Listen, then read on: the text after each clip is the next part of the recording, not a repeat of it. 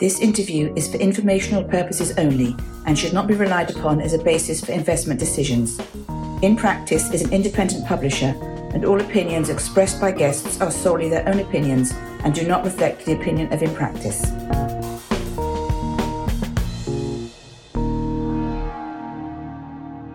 Liz, observability. It's a big word. Can you define observability, or at least how you would define it? So the way that I define observability is that it is a capability of a team to interact with its systems, to be able to understand those systems in real time on questions that you didn't anticipate you were going to need to ask until you actually asked them.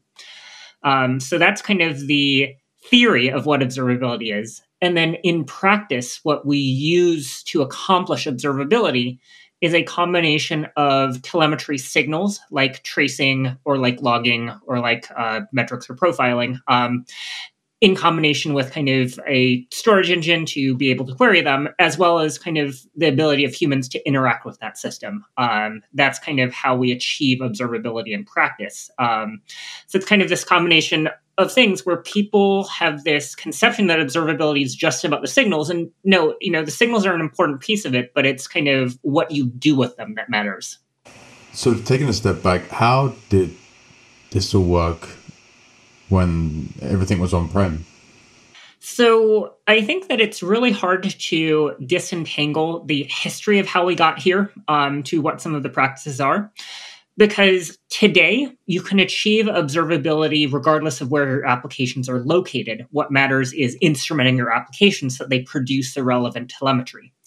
So there's kind of no difference today between the observability that I would do in the cloud versus on-prem, with the minor exception of, what host-level metrics you keep just to help you out in case there is a problem with an individual host.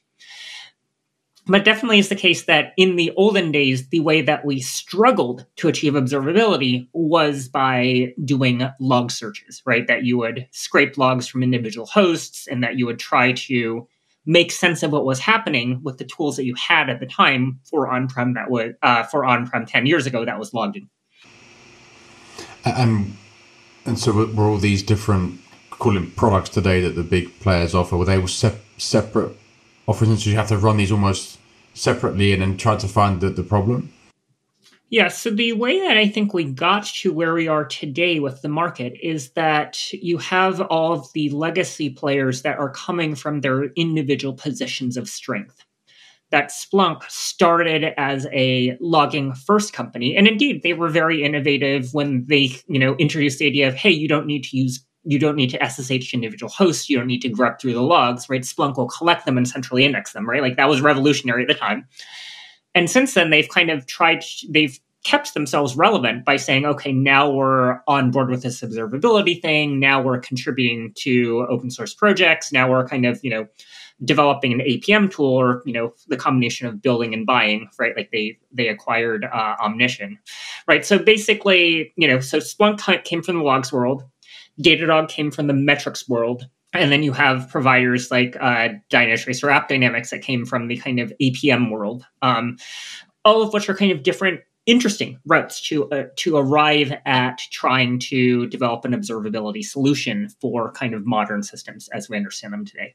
Does it matter which product or where you come from in determining who has an advantage today? So our view at Honeycomb, certainly, we have our biases, right? Like, is that starting clean slate and thinking about all of the various signal types as all being categorizable as just special cases of wide events, of kind of key value pairs that you index as events. That's kind of the universal approach that doesn't require you to have a bias towards one of the signal types or the other signal types, that they all wind up being wide events. In contrast, I feel like if your company's bread and butter is logs, or your company's bread and butter is metrics, that it can hinder you in some aspects if there is the danger of cannibalizing your previous business. Where if the new modern thing to do is not high volume log indexing, is the perspective of having done high volume log indexing going to kind of bias the way that your company thinks about the problem?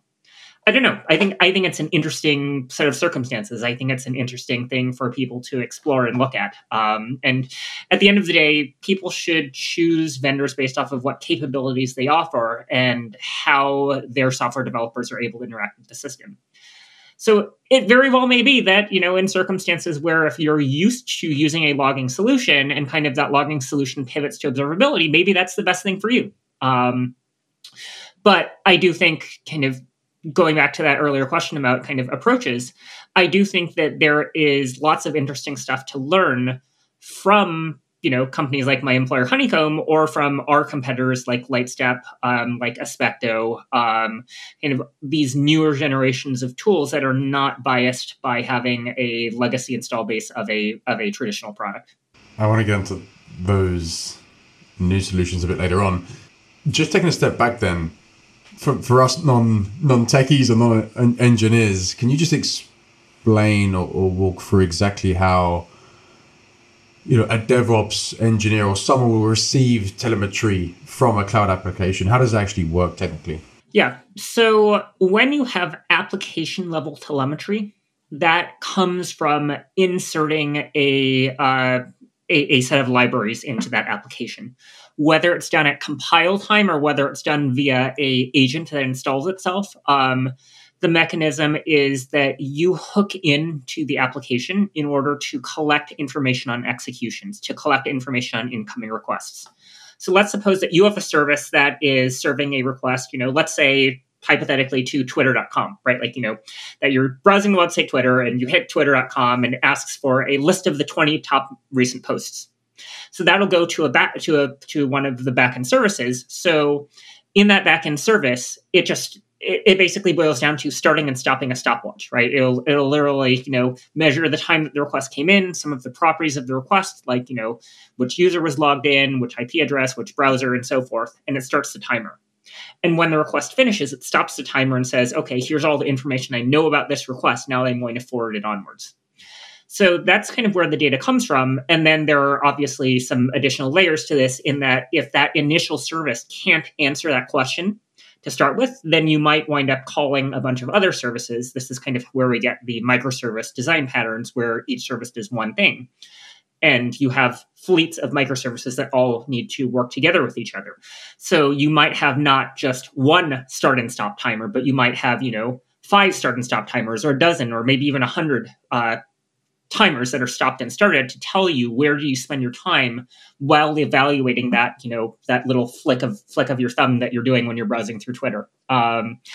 So those services, either through having a agent automatically measure that, or by having integrated a software library to do so, will send the information on when the request started and stopped and all those properties to a collection backend, which will then process that and make it available for a developer at Twitter, for instance, to be able to understand what's going on with this collection of requests, what's going on with the behavior, are there any commonalities, and otherwise start trying to dive into some of those unknown questions that we might have about what's going on with the performance of the software.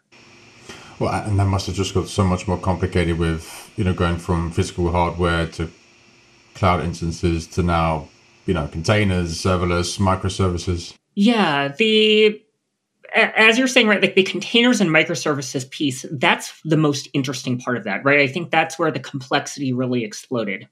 I think when we went from on-prem to individual large beefy virtual machines and running a monolith, we still could, to some extent, use the previous generation tooling of logging or of kind of single host APM to resolve these questions about what was happening. But when we made, as software developers, as an industry, the design choice to split our services in order to allow teams to move independently and to ship and deliver software on an independent schedule on individual components, that helped individual teams move more quickly, but it added this complexity of now it's not all located in one place. It's not all one process, whether it be on-prem or on a single virtual machine. Now this is scattered across multiple containers, across container orchestration, across many hundreds of hosts potentially. And when looking at the market size and growth, then, so what percentage of the, call it the application or infrastructure stack, is actually monitored today, would you estimate, for most big enterprises? So I think here's where we get into challenges with terminology. As I said at the beginning, the definition of observability is contested in some ways. I kind of adhere to this view that it's about, the squishy notion of, can a team evaluate unknown unknowns? But that doesn't quite as neatly map to technology choices so much as it maps to what are the practices that engineering teams are doing supported by their tooling. So if you ask, what percentage of applications are monitored by enterprises, the answer is 100%, right? 100% of applications are monitored with some degree of either modern observability or metrics or logs. But when you start asking more specific questions, like what percentage of companies are using distributed tracing and doing so effectively, right? Like, then I would say that it's early days, right? Like, we're talking something like maybe 15, 20% of companies are really effectively leveraging distributed tracing. So it's not nearly the percentage that we hope that the market will grow to. And I think that those 80% of companies that are not yet leveraging distributed tracing, it could be because either they're not, mature enough, right? Like, they're not necessarily at the point where they could benefit from distributed tracing. Like, maybe logging and metrics can resolve their problems. Or maybe they're already starting to see some of these challenges and be struggling with them, but they haven't yet adopted the methodology and tooling that they need. So that's kind of where we see and anticipate growth in the observability market over the next 5 years, is moving from 20% of the market using modern observability tooling to 40% or 60%. What, in your mind, are the biggest limitations to the market growth? I think the main limitations to growth in the observability space are that it's historically been challenging to get traction with observability efforts, that it's historically been kind of all or nothing. This idea that you had to, in order to benefit from observability tooling, you had to roll out distributed tracing to everywhere, to all of your services. And what we're starting to see is that individual companies can be successful at the team level by adopting not necessarily distributed tracing, but just kind of single request, single service tracing, and kind of being able to drill down into attributes of that service or into the execution of requests within that individual service without necessarily needing to boil the entire ocean. So I think that's kind of, historically, 5 years ago, distributed tracing was in a state where it was really hard to get started. It was hard to get value, right? Like, a lot of people got burned by kind of the earlier implementations of distributed tracing. Today, it's now possible to realize value earlier. And one of the efforts that I'm sure we're going to talk about in a little bit is kind of the convergence on single solutions that are vendor neutral instead of vendor lock-in solutions. That kind of, those are barriers that we're in the process of dismantling in order to make sure that people can feel confident making an investment in observability through tracing. What exactly do you mean when you say distributed tracing? Like, how would you define that for us non-engineers? I think it goes to what I was just describing with kind of, you swipe your thumb on the Twitter app and a request gets dispatched to Twitter, right? Like, that might cause 100 different services scattered across 1,000 machines at Twitter to do something on your behalf. So being able to put together that picture of what caused what to happen, right? Like, that kind of causal tree is what distributed tracing is aiming to give you. And all of those players offer that, right? Datadog, Splunk, New Relic, they offer some kind of tracing service. That's correct. And as we were saying, it boils down to what someone's perspective is, where they're coming at it from. So you'll see that players like Dynatrace, like AppDynamics, have adapted existing kind of single host APM solutions to now be distributed. You'll see players like Splunk, try to connect log lines with kind of trace context IDs and then to kind of marry that with technology that they've acquired. So basically all of these major players have tracing and observability offerings today, at the same time as they also kind of have these legacy offerings that in some cases they're saying are distinct from observability, in other cases they're saying are part of their observability suite. Would you say Datadog has any legacy offerings, given they were built on the cloud kind of first? Datadog was built in the cloud, but Datadog was built as a metrics-first product, right? They were oriented solely around infrastructure metrics collection. And then they pivoted and said, you can have app metrics, and then but the problem with Datadog is that, or I guess the problem for their users, but the way that Datadog profits is when you have application metrics that you're inputting with the same APIs that Datadog uses for infrastructure metrics. Datadog will charge their customers per combination of tags, per combination of kind of dimensions and unique values or cardinality per tag.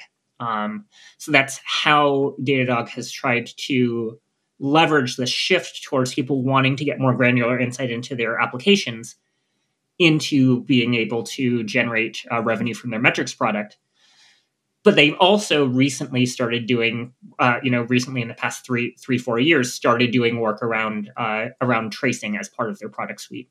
And so what, they're effectively double charging customers then? If they want certain monitoring and or APM, you have to have the metrics as well, is that?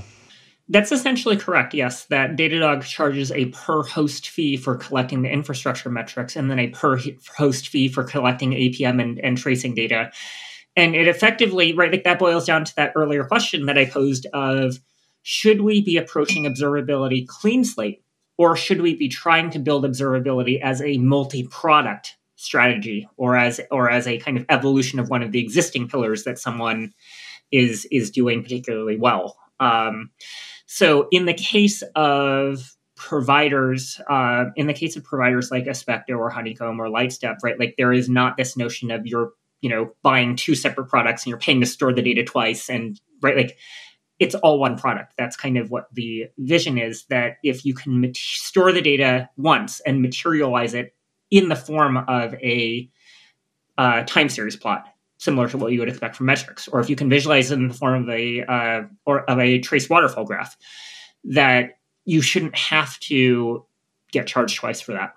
Well, in these services, like you said, they've effectively started. I mean, it's the classic kind of land grab. They enter with one product and they just upsell and market their 130% net revenue retention number, and all investors love it. What's particularly interesting, though, right, like, is when we see that in a client that they already are using both Datadog and New Relic, or they're using Datadog and New Relic and Splunk, right? Like, and all three of those players are saying, why don't you kick out the other two and let us have all of your business, right? And it yields tool sprawl, right? Like either you are trying to resolve problems in three contradictory systems that you're paying each to do the full work of, or even if you adopt, just one or two of those tools, you wind up in this problem of they're still kind of disjoint product suites, right?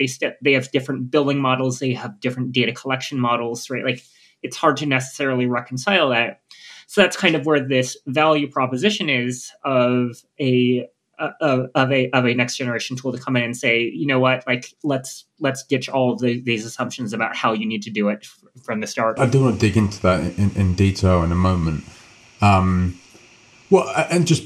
on the market more broadly, then one thing I've never understood is why there's so many of these players. Like you said, there's 5, 6, 7 players all offering, like you said, coming from a different angle or legacy advantage. Like, why is that the case? Why is there so many players? I think it's because we are still figuring out what the best solutions are, right? Like, I think that this is a golden moment for innovation, for people to figure out what does the future of software delivery look like? What does the future of observability look like? And I welcome the fact that people can try out different competitors and see what works best for them. So I think the reason why the market is able to support so many competing players is because of the size of the addressable market and the rate at which it's expanding, right? As I mentioned, if only something like 20% of enterprises today are using modern observability, that means that the market's going to have the potential to grow by a factor of 5, right? Like I think that is an opportunity both for kind of, for the kind of legacy, let's call them new Splunk dog, right? Like New Relic, Splunk, Datadog, right? Like that those players kind of have the opportunity to branch out from their legacy offerings. You have kind of the newer, the kind of offerings that were started, 3, 4, 5 years ago, folks like Honeycomb and like Lightstep. And then you've got the brand new players on the block, like Aspecto, Signos, right? Like that. There's this opportunity for all of us to innovate and compete, and also cooperate in some ways to make sure that people have that freedom and flexibility. Right, and they all seem to have the same offering, like you said. I mean, we use Datadog, for example, and I look at the invoice every month, and I have no clue how they're charging that. Similar to AWS, but I go on the platform and I see so many different products. 20 odd products they offer, and Splunk offers a similar kind of offering. It's an interesting market structure where they all have somewhat of the similar strategy and offering, where they're trying to bolt on different products on the stack and be that all encompassing platform. I think every company inevitably does that, right? Like it's really hard once you reach a certain scale to get growth out of a single product, and then you have to start selling multiple SKUs. I think that's what that boils down to. What about the hyperscalers? Yes. So this is guided more from my experience as a former Google Cloud engineer, right? Like I worked on Stackdriver at Google Cloud. And the way that Google approached Stackdriver was that it was a table stakes thing where, it was not meant to be a profit center. It was just a value added service that you got with Google Cloud, that you got, now it's known as Google Google Cloud Monitoring, right? Or Google Cloud Operations Suite, I think is the formal name, right? Like, but the idea is customers expect to be able to see basic data about what are my load balancers doing, right? They expect to be able to see records of the load balancer logs. So every cloud provider has to provide that as an element of their stack to help you understand the bits that you otherwise would not be able to get data out of, right? So they have to come up with a mechanism to egress those logs, or come up with a mechanism to surface request rates and error rates and so forth. So they've kind of built out these products around that kind of allow access to this proprietary data stream and say, okay, you can plug in data if you really want to from your own app. However, it's not necessarily a place where they're trying to reap significant revenue, right? Like it's just a bare minimum they need to keep their customers happy. And from what I've seen out of Amazon, it's very similar. The CloudWatch product is not trying to compete head on with Datadog or with Honeycomb or with Splunk, right? Like people, I think it boils down to the fact that people who are doing a cloud migration are not going to want to ingest their on-prem logs into CloudWatch. That seems unnecessarily silly, right? That kind of a observability solution should be cloud neutral. I think it essentially boils down to that when you tie your observability to a specific cloud, you're locked into that cloud forever. And it is true, technically. I think, before Google acquired Stackdriver had a solution for AWS. And I think to this day, you can ingest your AWS logs into Google Cloud Operations. But again, like, why would you want to do that, right? Like, it just seems a little bit weird, right? Like, so, yeah, I think what we've seen with kind of the willingness to collaborate on open data formats from Google Cloud, from Amazon, is that they're recognizing that the best thing that helps them expand their total market base is not trying to lock you into their proprietary data platform, and instead is to make the data from that proprietary data platform available via open means so you can ingest it into a common tool, and that's what's going to provide them with the greatest growth on their core hyperscaler product, is when developers feel they can understand what's happening under the hood and be able to analyze that, and that it doesn't have to be in a tool that they themselves are selling.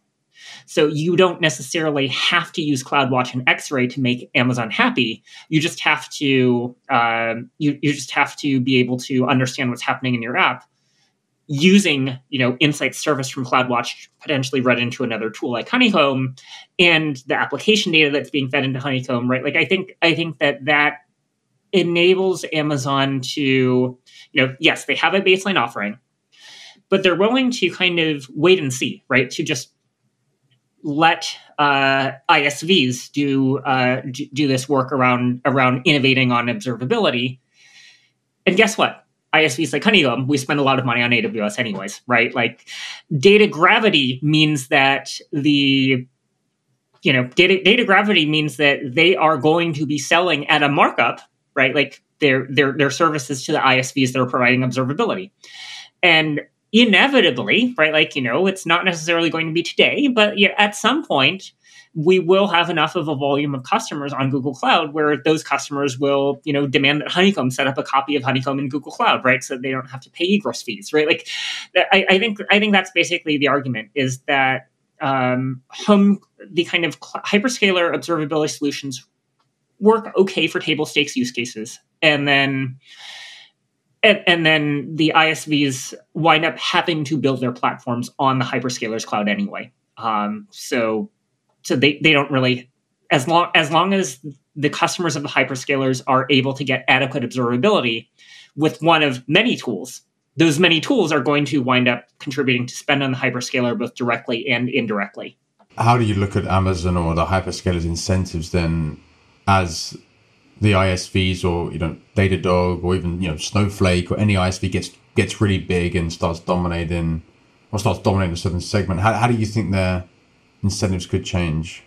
Fundamentally, the house always wins, right? Like in Las Vegas, the house always wins. I think that's what it boils down to, right? Like you can buy Datadog or Splunk or, for that matter, Honeycomb via a Amazon Marketplace contract, right? Like so. Amazon wins no matter what, right? Like the house always wins, right? Like they are always going to get their cut, whether it be from, Honeycomb or Datadog or right, like all of these providers spending money on AWS itself from their percentage cut of the AWS marketplace sales, right? Like they make their buck no matter how this goes. It doesn't really matter how dominant or not any one player is.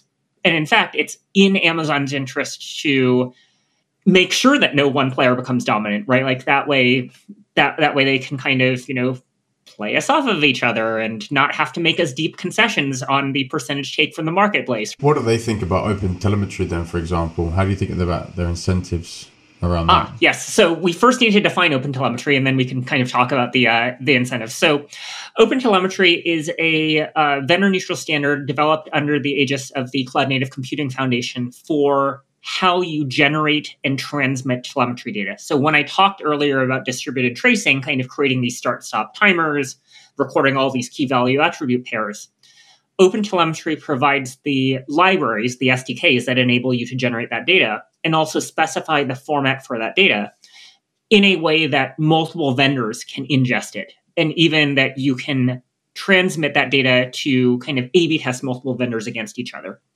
So it kind of is this mechanism to make sure that if you have invested in adding OpenTelemetry to your application or to your stack, you are not locked into a vendor. That is portable instrumentation that you can take to any provider. So we've seen interest and contributions from Google, from Amazon, from Microsoft into the OpenTelemetry ecosystem because they want to offer this kind of takeout ability, right? For you to be able to take out Amazon CloudWatch metrics in OpenTelemetry format. The advantage to them is they only have one integration to maintain and write now, right? That they can say CloudWatch supports OTLP, the OpenTelemetry protocol, egress. And then anyone who supports ingesting OTLP can just suck down CloudWatch logs and integrate them into their product. Well, and when you say portable, like how portable is the data?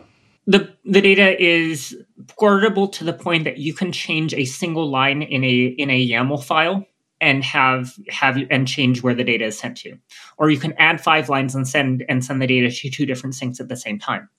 So we're starting to see kind of these. I think this is really awesome. We're starting to see these competitive proof of concepts, right? Where someone's interested in trying out Lightstep and Honeycomb side by side, and they can just set up their config, right? They can write the instrumentation once, set up a collector fleet, and then have the collectors configured to route to tee the data to both Honeycomb and to Lightstep at the same time and do a bake-off. I think it's great for competition. Well, and the reason why I ask how portable really it is portable because I think we spoke before about Kubernetes and that was supposed to promise some kind of portability of workloads across clouds, but then actually get into details, maybe it's not as portable as it may seem, given you have to. There's lots of APIs that are linked to the cloud. So, how would you compare something like Kubernetes and that open source ecosystem versus Open Telemetry, then, for example?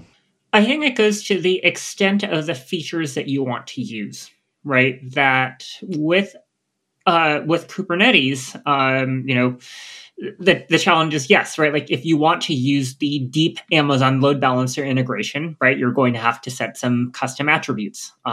Similarly, if you want to use the deep Amazon EBS integration, like again, you're going to have to set some attributes and configure your disk volumes, right? So the OpenTelemetry collector kind of works the same way, right? That baseline sending data in OTLP is super easy and efficient, super easy and efficient, just for the sake of the transcript. And if you want to configure some additional options, like if you want to configure tail sampling, that is something that the OpenTelemetry collector supports only at a basic level.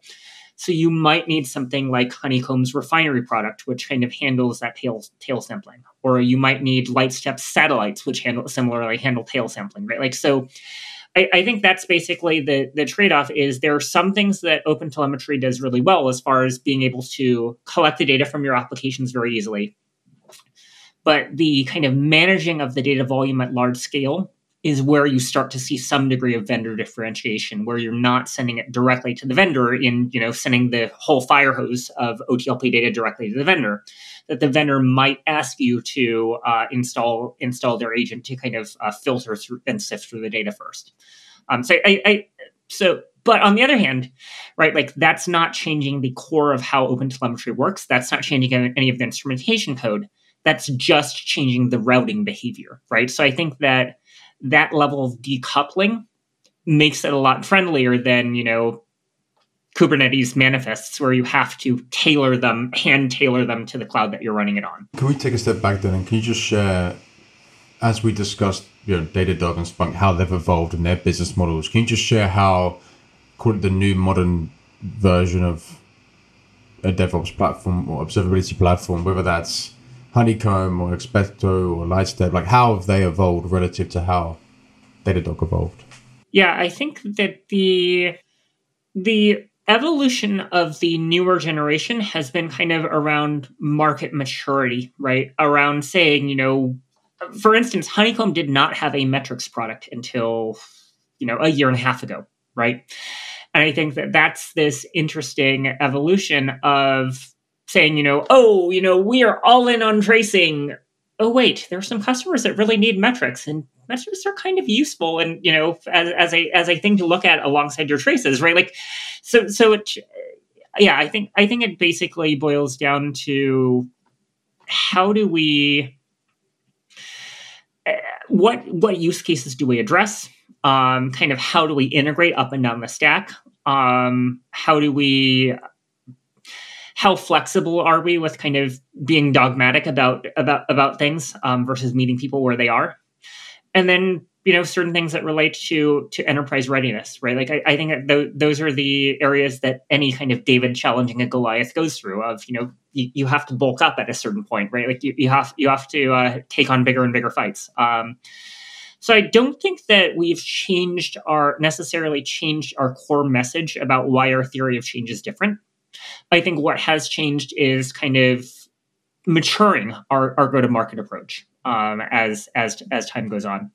And what is the core message that these new modern version platforms are really bringing to market? I think the message is empowering developers first rather than having central IT teams decide. I think the message is about looking at things clean sheet, right? Like saying instead of using what worked 5 years ago or 10 years ago, how do we help you address problems today and be able to get answers quickly? Anyone who has used Splunk for logs before will tell you, it's a revolution going from 10 minutes to grep logs to 5 minutes or 3 minutes to run a query, but it's not 5 seconds, right? I think that's a speed as a key area of differentiation for kind of the newer providers. So, yeah, I think it's around getting people to rethink this data model of, do we really have to have a separate logging provider, tracing provider, metrics provider? That I think is how we're different. And so is Lightstep and Spectre, are they all built on top of OpenTelemetry then, that protocol? That's correct. Lightstep was one of the founding companies that kind of contributed a lot of the initial effort behind OpenTelemetry. And prior to that, they were kind of one of the main innovators behind OpenTracing, which is one of the predecessors to OpenTelemetry, right? Aspecto is built OpenTelemetry first, right? Like they only, for their entire lifetime of their product, it's only been under OpenTelemetry, which I think is really cool. And Honeycomb joined OpenTelemetry and started making contributions the same year it was first announced in 2019, right? But in the case of Honeycomb, right, we had in the past kind of this legacy a set of APIs and SDKs that we developed in-house because there wasn't yet a clear winner between OpenCensus and OpenTracing in 2016, in 2017 when we announced our tracing product, right? So we kind of had to, retrofit and say, okay, actually, Honeycomb beelines are now in maintenance mode, right? Like we are going all in on OpenTelemetry for all net new business, right? So I think that's kind of, a generational thing, right? Where Lightstep had to migrate their customers off of OpenTracing. We had to migrate our customers off of beelines. But it's pretty clear now that basically every new observability client, regardless of company, is wanting to use OpenTelemetry by and large. What percentage of the industry would you estimate is actually using OpenTelemetry today? Out of the set of people that are using tracing or metrics at all, or right, that's a complicated question because I think it depends on signal type. It depends upon what solution someone is using. As I said earlier, if I estimate something like 20% of the of the industry is using any kind of modern observability product, then I would say something like 10% of the industry today is probably using OpenTelemetry, right? Like it's so half of those customers. I think basically today it stands at roughly half, right? Like basically all of the new customers to modern observability that have been added in the past 2 years essentially are using OTel, I would say. And so what do they do exactly? Let's say I'm a big enterprise customer, just exploring, observability. Obviously, there's Datadog and all these big services out there. Like, do I use Datadog and then OpenTelemetry as well for different things? Like, how do I use? I think it depends on who got to you first, right? Like, Datadog has their proprietary DD trace solution, which is integrated with their agents, and you might have already locked into DD trace. If so, I'm sorry, right? Like that's painful. That's annoying. I've spent a lot of time talking to the New York Times about that over the past 2 years, right? Like about, oh God, we're locked into DD trace. What do we do now? How sticky is that? It's unfortunately pretty sticky, right? Like that's the problem is that when you have non-portable instrumentation, if you have to rip out all of these annotations and all of this infrastructure and all these lines of code that you've written, it's really disruptive. However, right, like I think that's why there's such of a common interest in pursuing OpenTelemetry is none of the folks involved in OpenTelemetry want to put people through another rip and replace again, right? We know it will destroy all of our markets if everyone has to deal with all these incompatibilities. And Datadog is coming around. So Datadog hired a director of OpenTelemetry strategy recently, who is actually a friend of mine.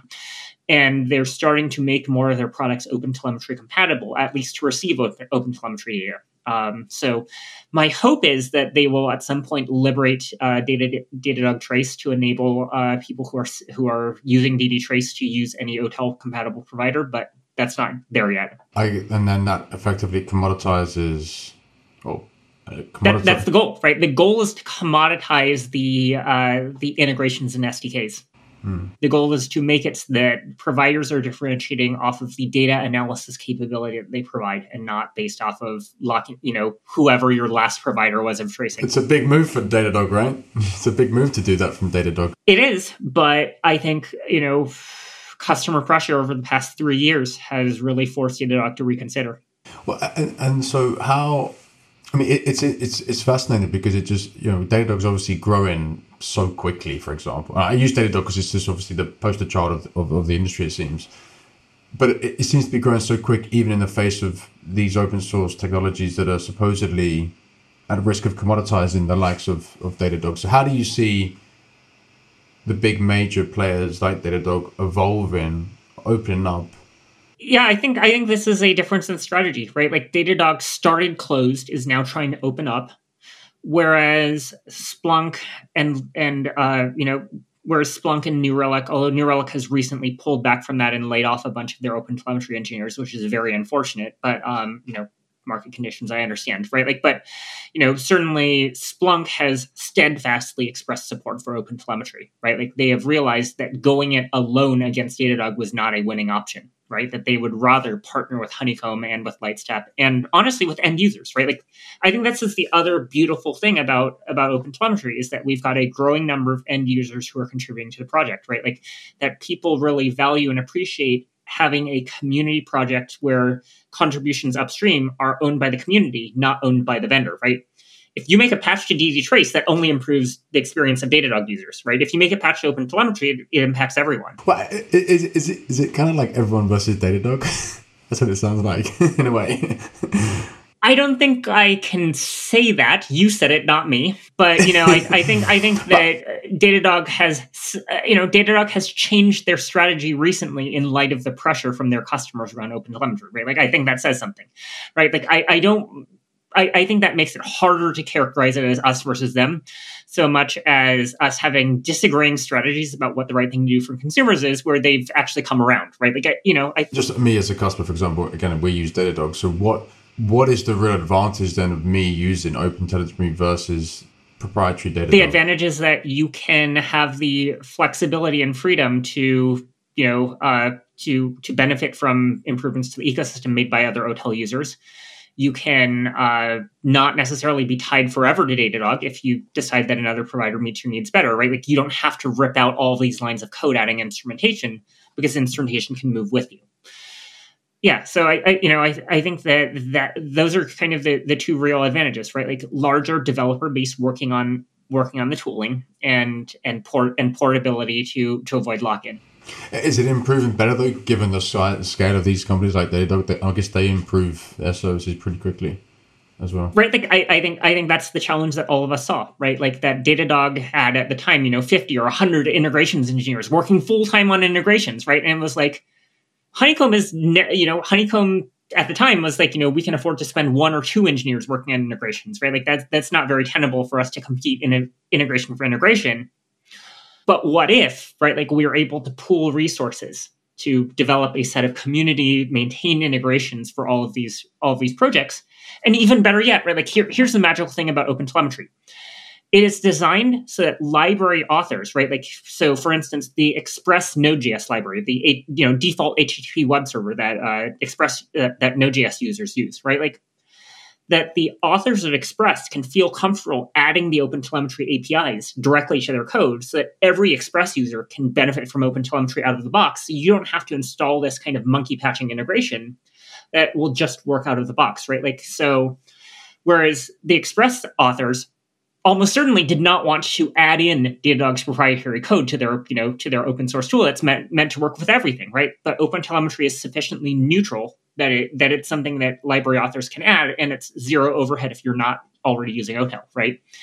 So basically, the idea is in the long term, you don't even need an integrations team if the library authors are just adding OTel by default. How do you see customers today using a proprietary solution like Datadog and Honeycomb or Lightstep? I think it's a evolution thing. I think that people will, for the reason we discussed, of people not wanting to rewrite your code, you're never really going to be able to rip out something like Datadog that's wormed its way into your infrastructure. I think it's about kind of those net new use cases that are built with OpenTelemetry from the start, that are built to send data to Honeycomb or Lightstep from the start. I think that's kind of what we see is that growth of kind of these Datadog custom metrics that they charge you an arm and a leg for. that slows or stops, right? And maybe starts to reverse as people start ripping them out. Once they discover that there's a better solution for kind of tracking high cardinality, high dimensionality data, right? Like that starts shifting into the open telemetry data instead. It takes time to make that decision to say, we're going to cut Datadog loose, right? Like that doesn't happen overnight. So instead the question is, how do you coexist for a period of time? How do you enable, as a platform team, how do you enable your software developers to utilize OpenTelemetry and to utilize a modern observability tool? Well, and so technically then, so Datadog, for example, I don't know, I'm not an engineer. My CTO obviously implemented this with Datadog, right? So, but if we use DD Trace, for example, or their metrics or infrastructure monitoring service, like how is that monitoring out typically an enterprise's whole stack, or is it by workload? Like, can I migrate those workloads over time, or is that once I'm Datadog, I'm done? I'm like, I'm stuck with them. Right. I think it's a matter of, in the case of custom application metrics, replacing them with open telemetry attributes. In the case of infrastructure metrics, it's a matter of running the right replacement agents to replace Datadog, right? Or to start ingesting data from Amazon CloudWatch into via OpenTelemetry into your observability solution. So it's pretty sticky then for Datadog, what they have. Yeah, I think kind of their infrastructure and application metrics are pretty sticky, and it's kind of hard to remove them once they're there. But again, like this is a growing market. That's not necessarily a problem. Right. And then how do you see the pricing changing? It's notoriously expensive, Datadog. And how do you see that changing with the growth of OpenTelemetry? I think showing people that, right, like the argument makes itself, right? Like if your vendor is holding you hostage and raising prices year on year, and it is to the point, right? Like I have spoken to a named financial services company that literally is hiring 2 or 3 full-time engineers to manage the Datadog bill and to kind of submit pull requests to remove expensive tags. And it's like, I'm sorry, you're doing what? Right? Like you are okay. I understand why the ROI of, hiring $400,000 a year worth of engineering resources to cut your bill by $1 million per year. But like,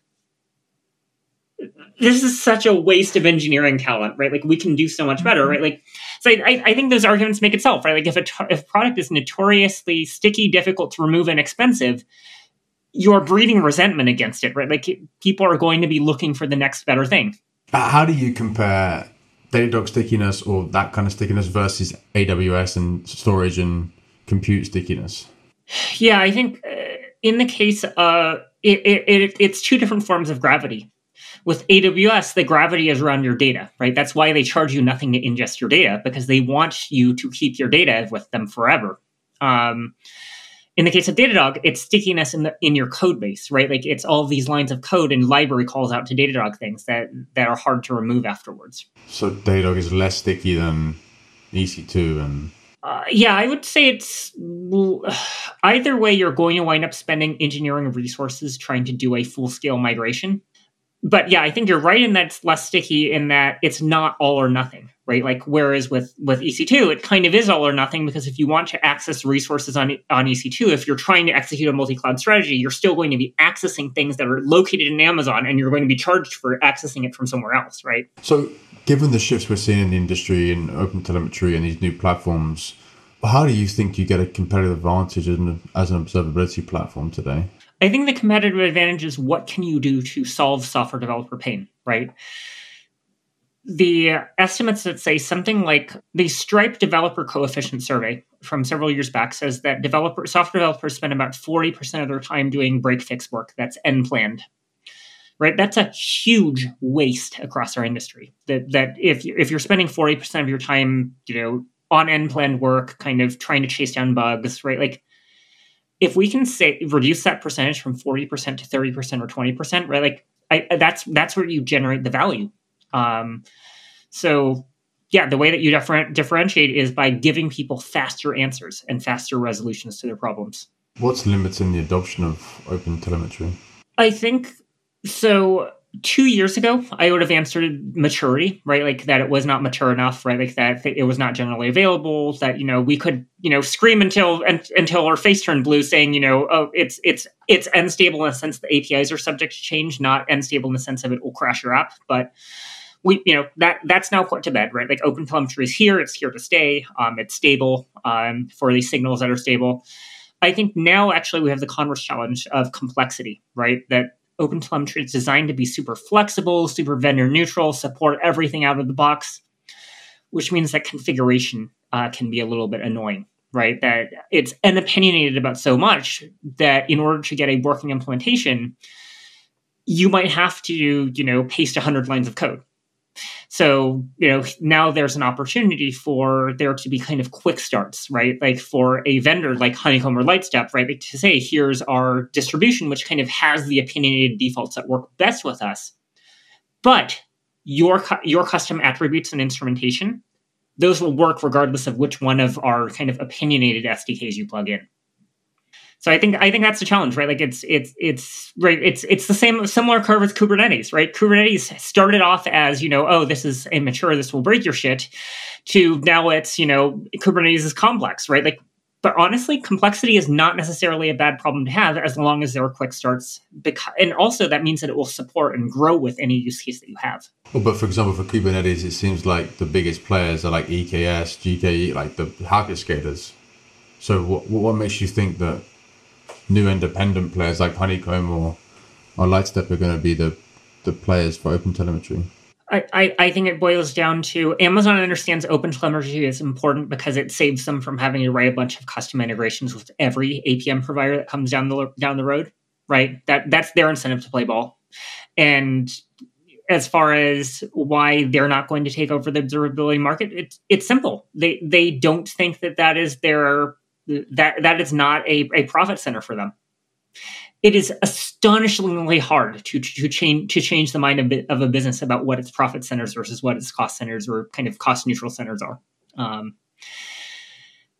And I wish that I could say, for the sake of innovation, I wish that I could say that Amazon is like investing in making CloudWatch and X-Ray a profit center. But I think the departures of certain of recent prominent employees who are involved, I think that says something about whether they felt that they could do their most innovative work in a cost center, right? Like the same thing happened with Google Cloud, which I can certainly more personally speak to, right? Like Melody McFessel left to found a startup, Observable. I went to Honeycomb, right? Like when you see brain drain from a company that has a product line around observability, that kind of suggests that you're going to see them, do maintenance, but not necessarily develop it as something that is kind of their primary focus.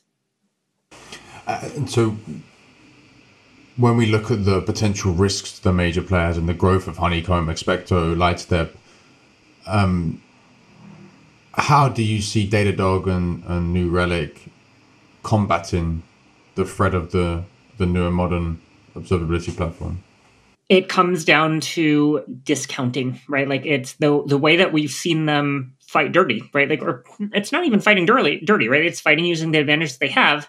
If they already have a contract with you for your log spend, for your security spend, they're going to throw in, hey, would you like to use our tracing for free? It's kind of challenging to compete with free, even if we know that our solution will save far more developer time, right? Like people still are like, I'm looking at this line item in a budget and it's, right, like as opposed to looking at it from the perspective, I'm spending some money in my budget to help my developers do more. So I think that kind of consolidation of vendors is a really powerful market force right now that is uphill for anyone, who's trying to break into a company for the first time as a new vendor.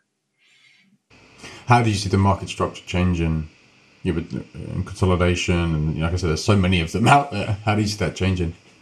Yeah, I think it's fascinating. I think that any player that is offering a single feature is going to wind up getting snapped up, right? Like I think that it is because of this market dynamic, it's really challenging to offer an incomplete set of features as opposed to something that can address all of or most of someone's needs. So I think that's kind of the primary thing. I think Secondary thing is, we're going to continue to see people wanting that kind of flexibility to compete on price and features, right? Like I think that's kind of what the value proposition of OpenTelemetry is, right? To start seeing more movement between different OpenTelemetry supporting vendors, right? I think that's a win for the consumer. I think that is unequivocally good. I am happy to make it easy for someone to switch away from Honeycomb because, if I think that our product is genuinely the best, like we're going to get far more new customers than we're going to bleed customers. That's okay. Well, and so looking forward to, you mentioned roughly 50% of, call it modern observability users on OpenTelemetry, or at least using it in some kind of way. How do you see that change over the next 5 years? If we're looking at, 80, 90% of new adopters of observability using OpenTelemetry, right? Like it basically says, when we're at 30, 40% of enterprises using modern observability, it's going to be 35%, out of the 40% that are using OpenTelemetry, right? Like people are going to move off of legacy solutions onto OpenTelemetry, and 100% of that new business is going to be on OpenTelemetry, right? So, well, but the vendors actually do that? Do you see big enterprises only going with OpenTelemetry today? Yes. Oh, wow. Yes, we do see that because, right? Like this is actually really fascinating that one of a major bank in APAC developed their platform entirely using OpenTelemetry first, and then they started looking for a vendor, right? I think that's really cool, right? That people see the momentum behind OTel. People see that the same way as, you should be building with Kubernetes today, you should be building with OTel today, right? Like that it's going to be there for you. It's going to be supported. Is it difficult though? Like, because I understand that Kubernetes, if you're going to run a Kubernetes orchestration, is like you actually need like really good engineers to actually manage that. How would you compare OpenTelemetry in terms of building it yourself? I think it's going to be similar, at least for now, right? Like that in order to really effectively leverage OpenTelemetry, you are going to have good engineers. I think it is on all of us to lower the complexity and to offer support to the people that we're onboarding with OpenTelemetry. So that's a big challenge in terms of getting adoption, is having that expertise internally to build on OTel from scratch. Yeah, for sure. But, I think that is part of the natural life cycle of every project. Yeah. And so looking forward then, 5-10 years, OpenTelemetry is growing. How do you look at the industry structure between what the legacy players are offering? Like, call it these Datadogs, New Relics that are kind of bolting on products, infrastructure monitoring, APM logs, user experience. In 5 years' time, what does that customer journey look like in terms of building their stack, and where does that leave the big players? Yeah, I think that, aspirationally, I hope that people will build first around this observability workflow, right, around white events and traces first, and that they will have choice of which vendors they use. Some may choose to use legacy providers that have really modernized their observability solutions, and some will use new players, even some that we haven't heard of yet, right? Like that haven't even been invented yet, right? Like I think that there is always room for innovation. What do you think of security? Here's the challenge. Security is a fundamentally different market. This is actually where I think Splunk struggles. Right, like Splunk is pivoting much more towards the security market in terms of their market message. Maybe that's their market message for their logging product, which is fine, right? Like, but here's how should I put this? So, observability is about empowering your developers to get to the bottom of a problem as quickly as possible, even if using sampled or incomplete data, right? Like the idea is that fast and close to right is better than perfect, right? Security by nature has to be exhaustive, right? You have to have 100% of the login attempts to your servers, right? And it might be okay for a query there to take 10 minutes or 30 minutes, right? So I think of them as completely orthogonal problems. So that I think is why OpenTelemetry is not necessarily designed for security purposes, right? Like I think logs are going to be the bread and butter of security. So maybe in that sense, Splunk is doing well to emphasize security for their kind of legacy product. Well, and Datadog's trying to get into security. And Datadog, and indeed, Datadog is trying to get into the security market too, right? So I'm happy to let Datadog and Splunk fight over the security market. That's not where my attention is. So maybe there could be single products, like you said, that will be on the legacy vendors. But if the customers in the future are building open telemetry first, right? The difference is open telemetry first as far as developer experience, ease of debugging, and people can use whatever logging tool they want to use for security monitoring, right? For instance, Honeycomb. Honeycomb has adopted Lacework. We think Lacework is great, right? Like they're not competing with us. They're really great because they solve a problem for us that we otherwise would not be able to solve on our own. So effectively, OpenTelemetry commoditizes the core, solution of these bigger DevOps players in terms of debugging the problems quick as possible for developers. And if customers do start there from scratch, then they might bolt on other individual products like security or logs in the future, but you effectively commoditize the platforms. Right, exactly. The idea is to give people a default entry point of how you produce this data and give them choice in where they send it.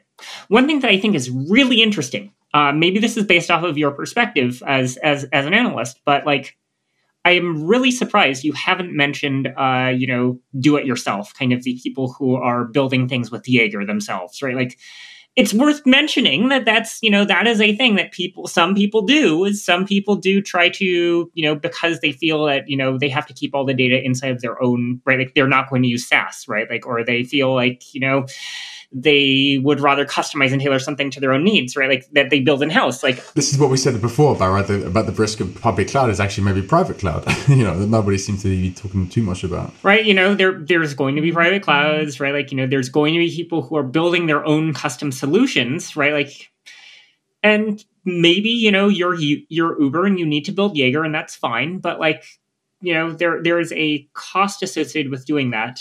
Is this really your core business, right? Like, and especially where we're seeing headcount budget shrink, that's a very risky move if you're a manager now saying, I want to build a team of 10 people or 100 people to build out, our own internal observability. What do you think investors or people in the market typically misunderstand about observability and where the market is going? Yeah, I think the number one incorrect assumption is it's about collect them all, right? It's about logs, traces, metrics, product suites, right? Like I don't think that's what it's about. I think it's about what capabilities are you unlocking for developers. When you focus on things that, as a percentage cloud spend or as a percent or as data volume, you are mistaking the value prop for how it might be billed. So kind of the number one thing to look at is to, actually interview users of this and ask them, what percentage of your organization is using this tool proficiently? And can you attribute the amount of time savings to this tool, right? Like, I think that's what it boils down to for me is the smart money is on who can help organizations realize the most value.